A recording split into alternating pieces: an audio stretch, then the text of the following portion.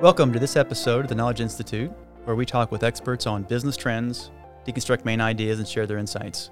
I'm Jeff Kavanaugh, and today I'm happy to be joined by Olu Adegoke, partner at Infosys Consulting and head of their communications industry consulting practice. Welcome, Olu. Thank you, Jeff. Happy to be here.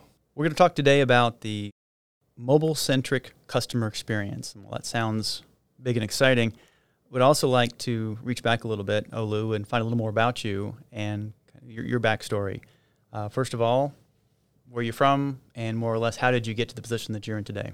I was actually born in Nigeria, and I spent my growing up years in Nigeria. Did my undergrad in Nigeria, and after my undergraduate studies, I went to United Kingdom for my postgraduate, where I did my MBA at Cardiff Business School. And right out of Cardiff Business School, I decided I was going to be in consulting or investment banking. And I happened to join American Management Systems as a consultant, actually in their financial services industry. And as things happen, one of the clients that I was going to be working with, the project actually got delayed. And they said, why don't you just in the interim work on this telecommunications project? And I said, why not? Let's try it. And in the process of working with that client that was going through their technology modernization, I realized that I actually enjoyed telecoms. And since then, I find myself working with telecom clients and never really went back into financial services or investment banking. And I'm really glad that I actually made that change. And since then, it's been very interesting ride for me. And so that's where I am now. Fantastic. It's interesting how serendipity can take a hand. Yes. In this case, looking back now, I'm always thinking, what will have happened if I actually have stayed in financial services? I would have been monitoring stocks and just doing all those kind of equity analysis, as opposed to actually now working with my clients to actually make big change happen in the market that is actually transforming people's lives. So I'm really enjoying it. Well, I'm sure that your clients are appreciative that you made that choice. Yes, absolutely. It's interesting too. I bring that up because with a lot of people talk about global perspectives, and yet you are probably as much of a living embodiment of a global perspective as anyone you talk with. Can you perhaps contrast how technology is affected, or these forces in societal as well, between your native Nigeria, UK, and Europe, and after many years in the US, maybe some differences and observations? Yes, I think that's a great point because for me, because I grew up in Nigeria, I work with clients in the UK, in Europe. I've worked with clients in North America as well. And occasionally I also advise some of the telecom clients in Africa as well.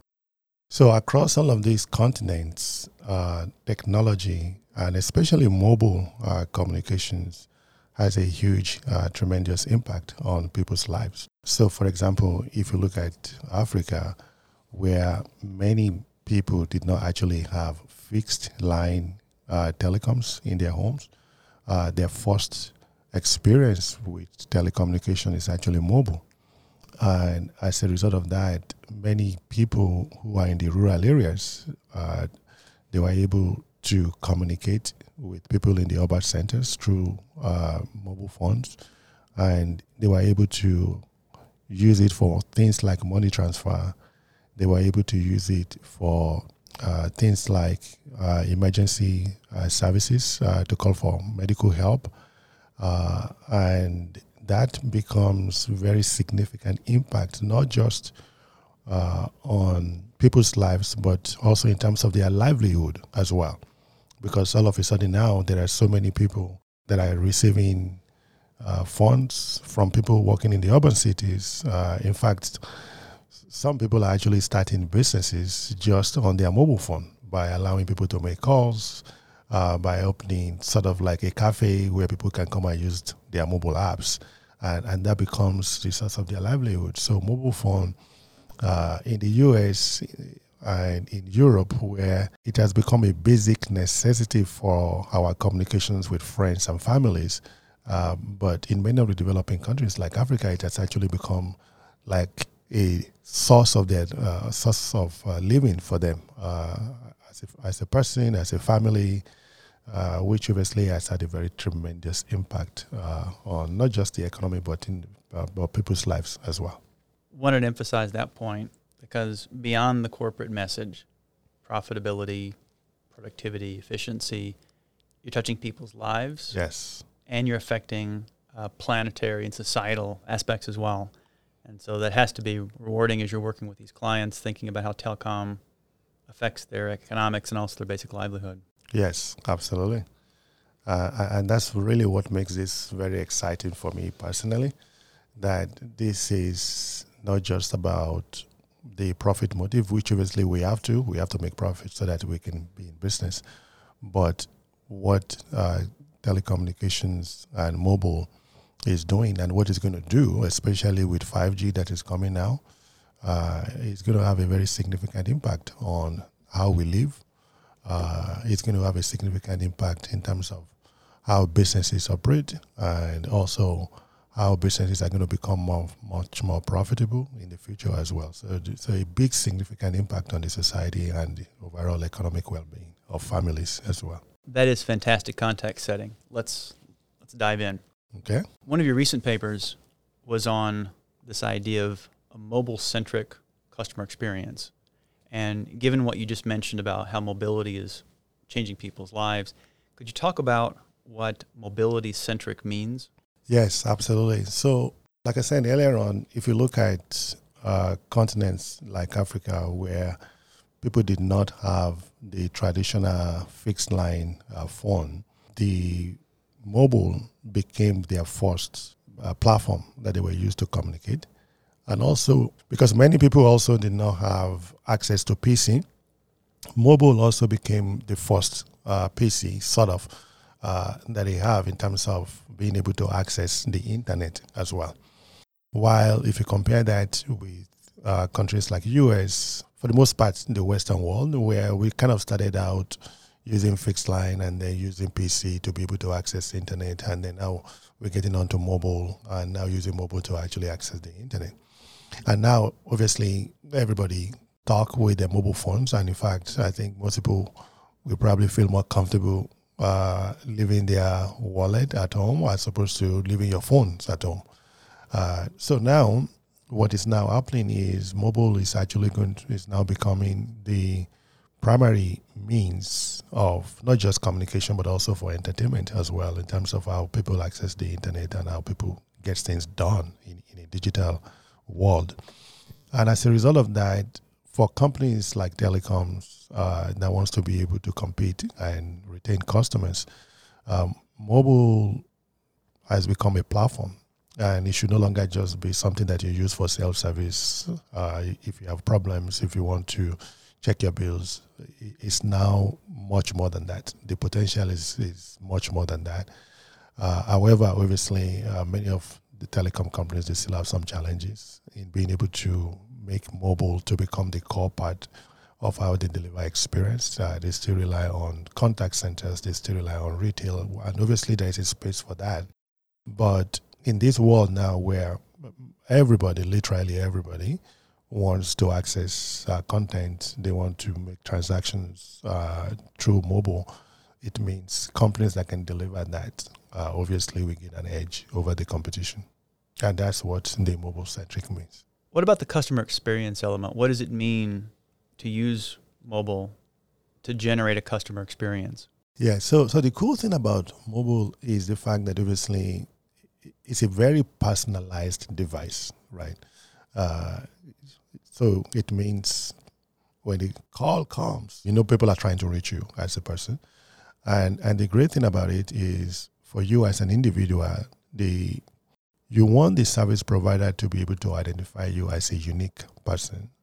And in many cases, you are willing to actually provide information to them that will help them to understand your preferences, to understand the kind of things you want to do, so that then that can make life easy for you. That can streamline the experience that you have when you engage with them through the mobile apps.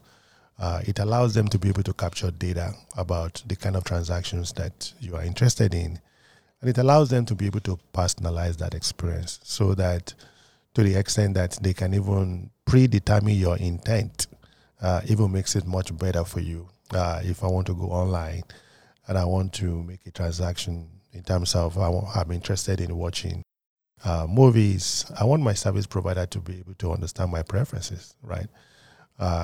Just for example, if I want to stream music and I'm using Spotify, I expect them to understand my music preferences in terms of which genre I like, in terms of the artist that I like. So the experience is all about you being able to kind of read my intent and understand my preferences so that I don't have to spend a whole lot of time to figure out what I'm trying to do in a world where there are so many choices. The key about delivering the right experience is, can I help you to narrow down the choices so that I make that very simple for you to be able to determine what you want to do and how you can access it. Are there any other elements that when business leaders considering mobile-centric customer experience strategy, they should keep in mind? Yes. So one of the other elements to keep in mind is obviously security is a very significant aspect of this. While customers want mobile centric experience, but we also have to recognize the fact that it's also highly prone to security. So which means data has to be well secured, networks have to be well secured, and the applications have to be well secured as well, so that the customers can have trust. Because we have seen instances where obviously there has been cyber attacks and security breaches into applications, and that can obviously destroy customer trust and customer confidence. So security becomes a critical aspect of it, so that then customers will be able to share information and they'll be able to have confidence in the brand, so that then you can protect the brand. So we have to always make sure we balance the need to kind of deliver that compelling experience without at the same time compromising security. You mentioned a phrase in your recent article in IT Pro publication about winning the digital wars.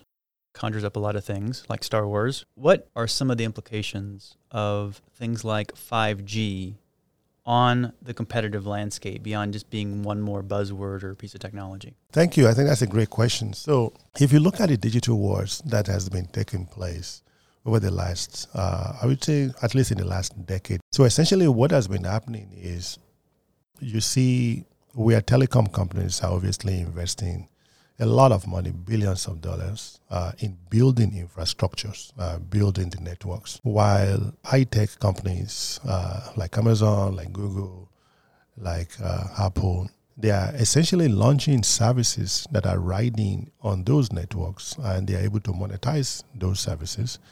And in many cases, those services are actually cannibalizing the telco's core products in terms of the voice and even the video services, as an example.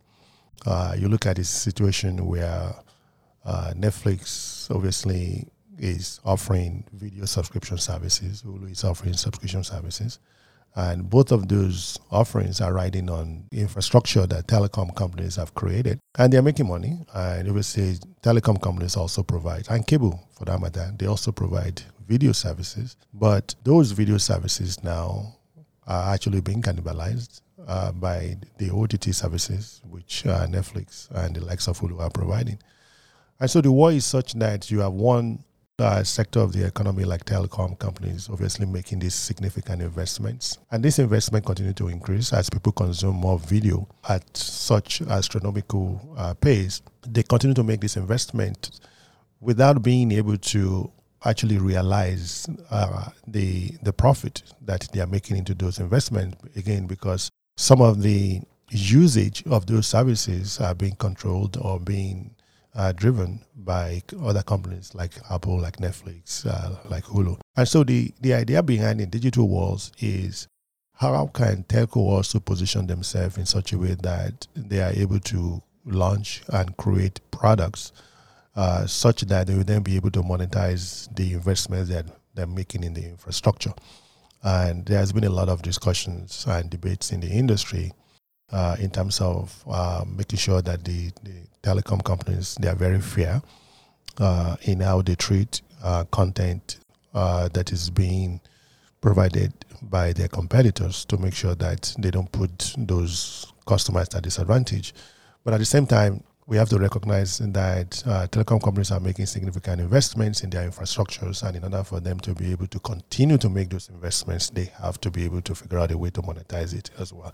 So that's the whole idea behind the digital wars, is to make sure that those tech companies and the telcos, they are able to figure out a way to compete, and telcos are also able to figure out a way to monetize the investments that they are making. So that's what we've seen in the last decade, and that's what we're going to continue to see as well. Once again, you're listening to the Knowledge Institute, where we talk with experts on business trends, deconstruct main ideas, and share their insights. We are here with Olu Adegoke, partner with Infosys Consulting. Olu, you spoke about telcos. Yes. And you spoke about whether you call them digital natives or you call them just these very successful platform companies, yes, like Amazon and Google. What about the rest of us? What about the rest of the companies? What can they take away from 5G, digital wars, and find their place in all this? Yes, I think that's a great question. So the cool thing about 5G is such that it's a new technology. It's a new mobile wireless technology that is actually going to bring a lot of new capabilities to businesses. If you think about it, we're currently using 4G LTE for mobile. And for many businesses, they are having to contend with a lot of constraints in terms of maybe its capacity that they want. If you have a lot of employees that are on the field and they want to be able to access applications on your server, for most of the time, they will have to look for a place to connect to fixed networks, or they use Wi-Fi to be able to connect. And there's a lot of new applications, obviously, that businesses will like to launch that can actually create unique experiences that they're not able to today just because of the capacity constraints. So, for example, if you are a retail company and you are selling furnitures, and prospects, customers, they want to buy your furniture and they go online and they take a look at the furniture and they kind of see it and they kind of like it. But they really don't know whether that sofa, for example, will be able to fit into their living room, right?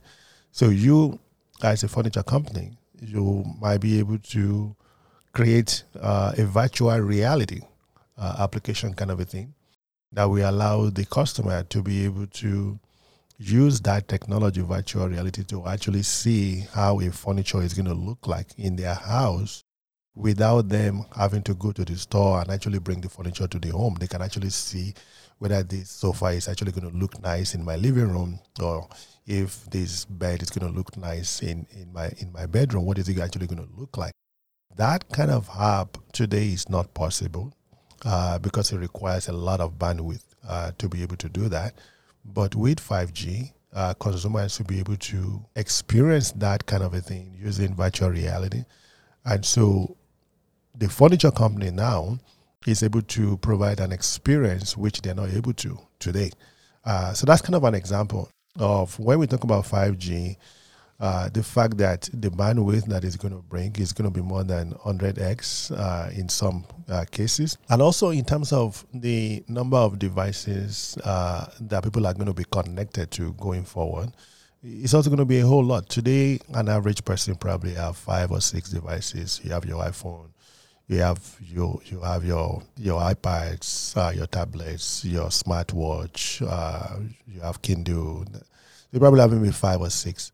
But in the future, you probably will end up having maybe 20, 30 devices within your home that are going to be connected to the internet. And you want all of these to be reliable, and you also want all of these to be able to communicate with each other. So again, that is not happening today, but with 5G, many of us will be able to do that.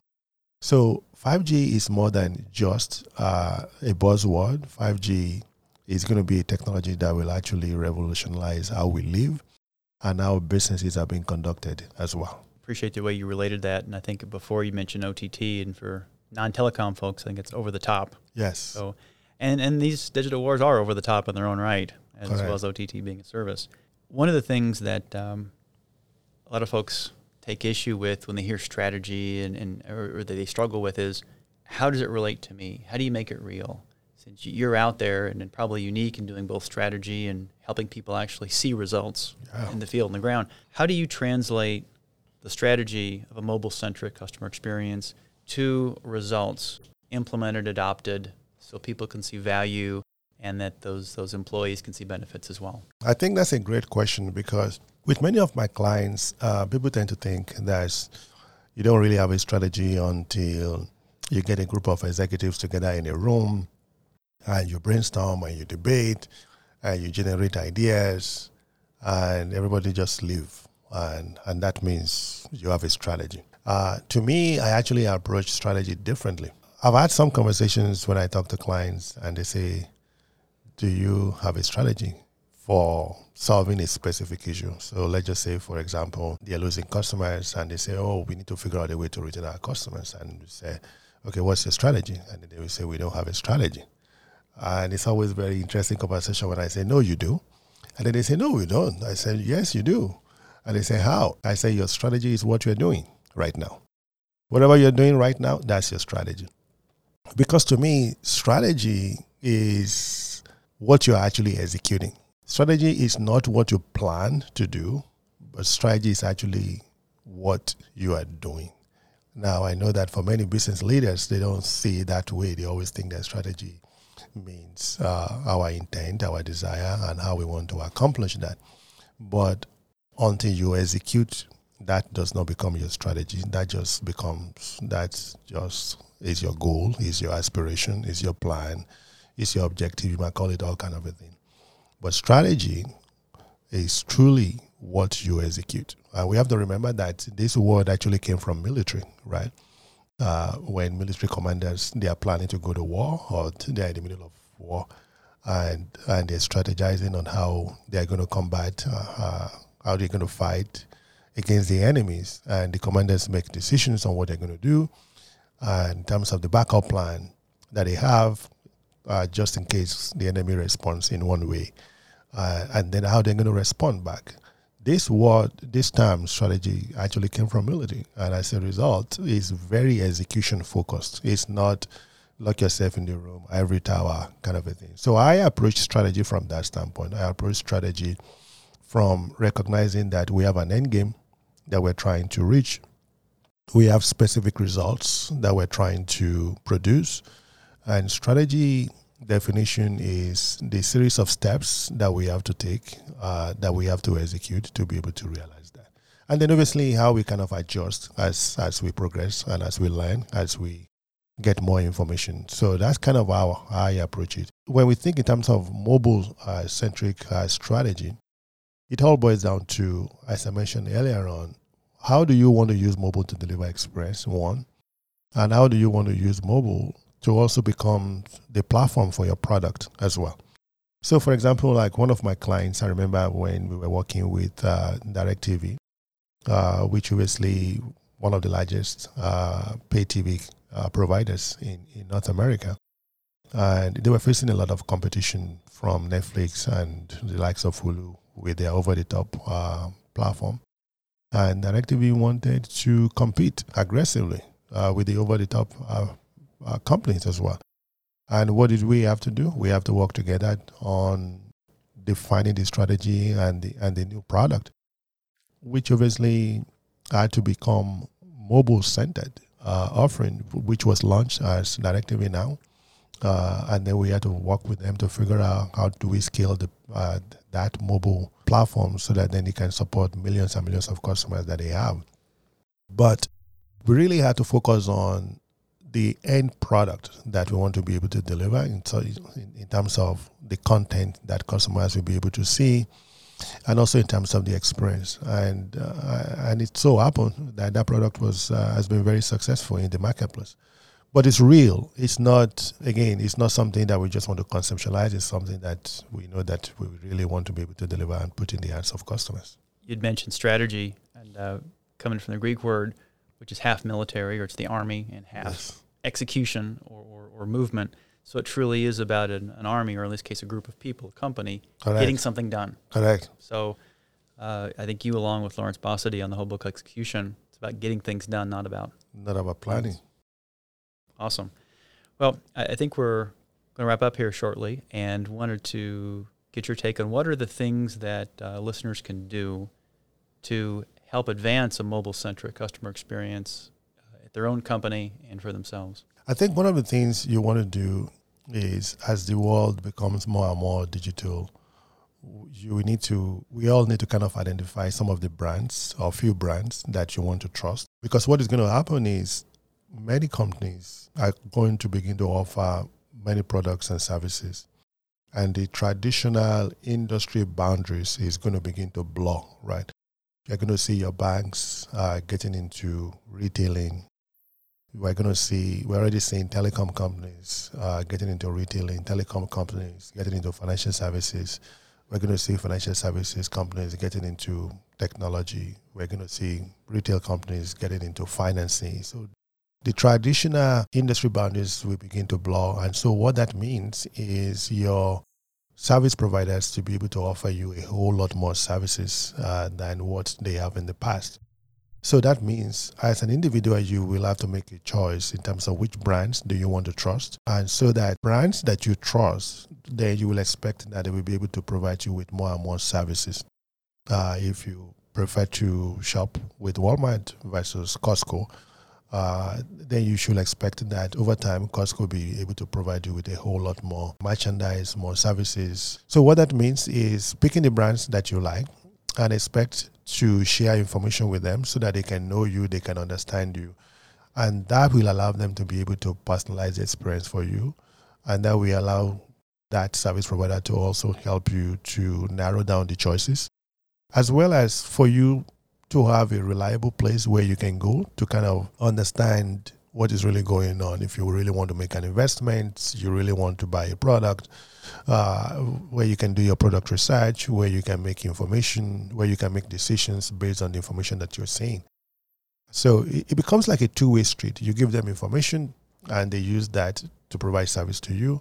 And then they also use that information based on your experience to be able to tell you whether the quality is good or the quality is bad, so that then again, on the basis of that, you can also make decisions as well. So it becomes kind of like a relationship between you and that brand to be able to exchange information, and then in turn you get the services from that as well. So as an individual, we all have to kind of make that conscious and deliberate decisions on which brands we want to engage with digitally. Thanks for the insight. This has been a highly engaging conversation. I appreciate your time. As people want to learn more and engage more with you and your practice and learn more about your thoughts and perspective, how can they find you online? I'm very active on LinkedIn. You can find me on LinkedIn. My name is, I think, is a little bit unique. It's Olu, O-L-U, Adegoke, and the last name is A-D-E-G-O-K-E. I'm also on Twitter at Olu_Adegoke. It's my Twitter handle as well.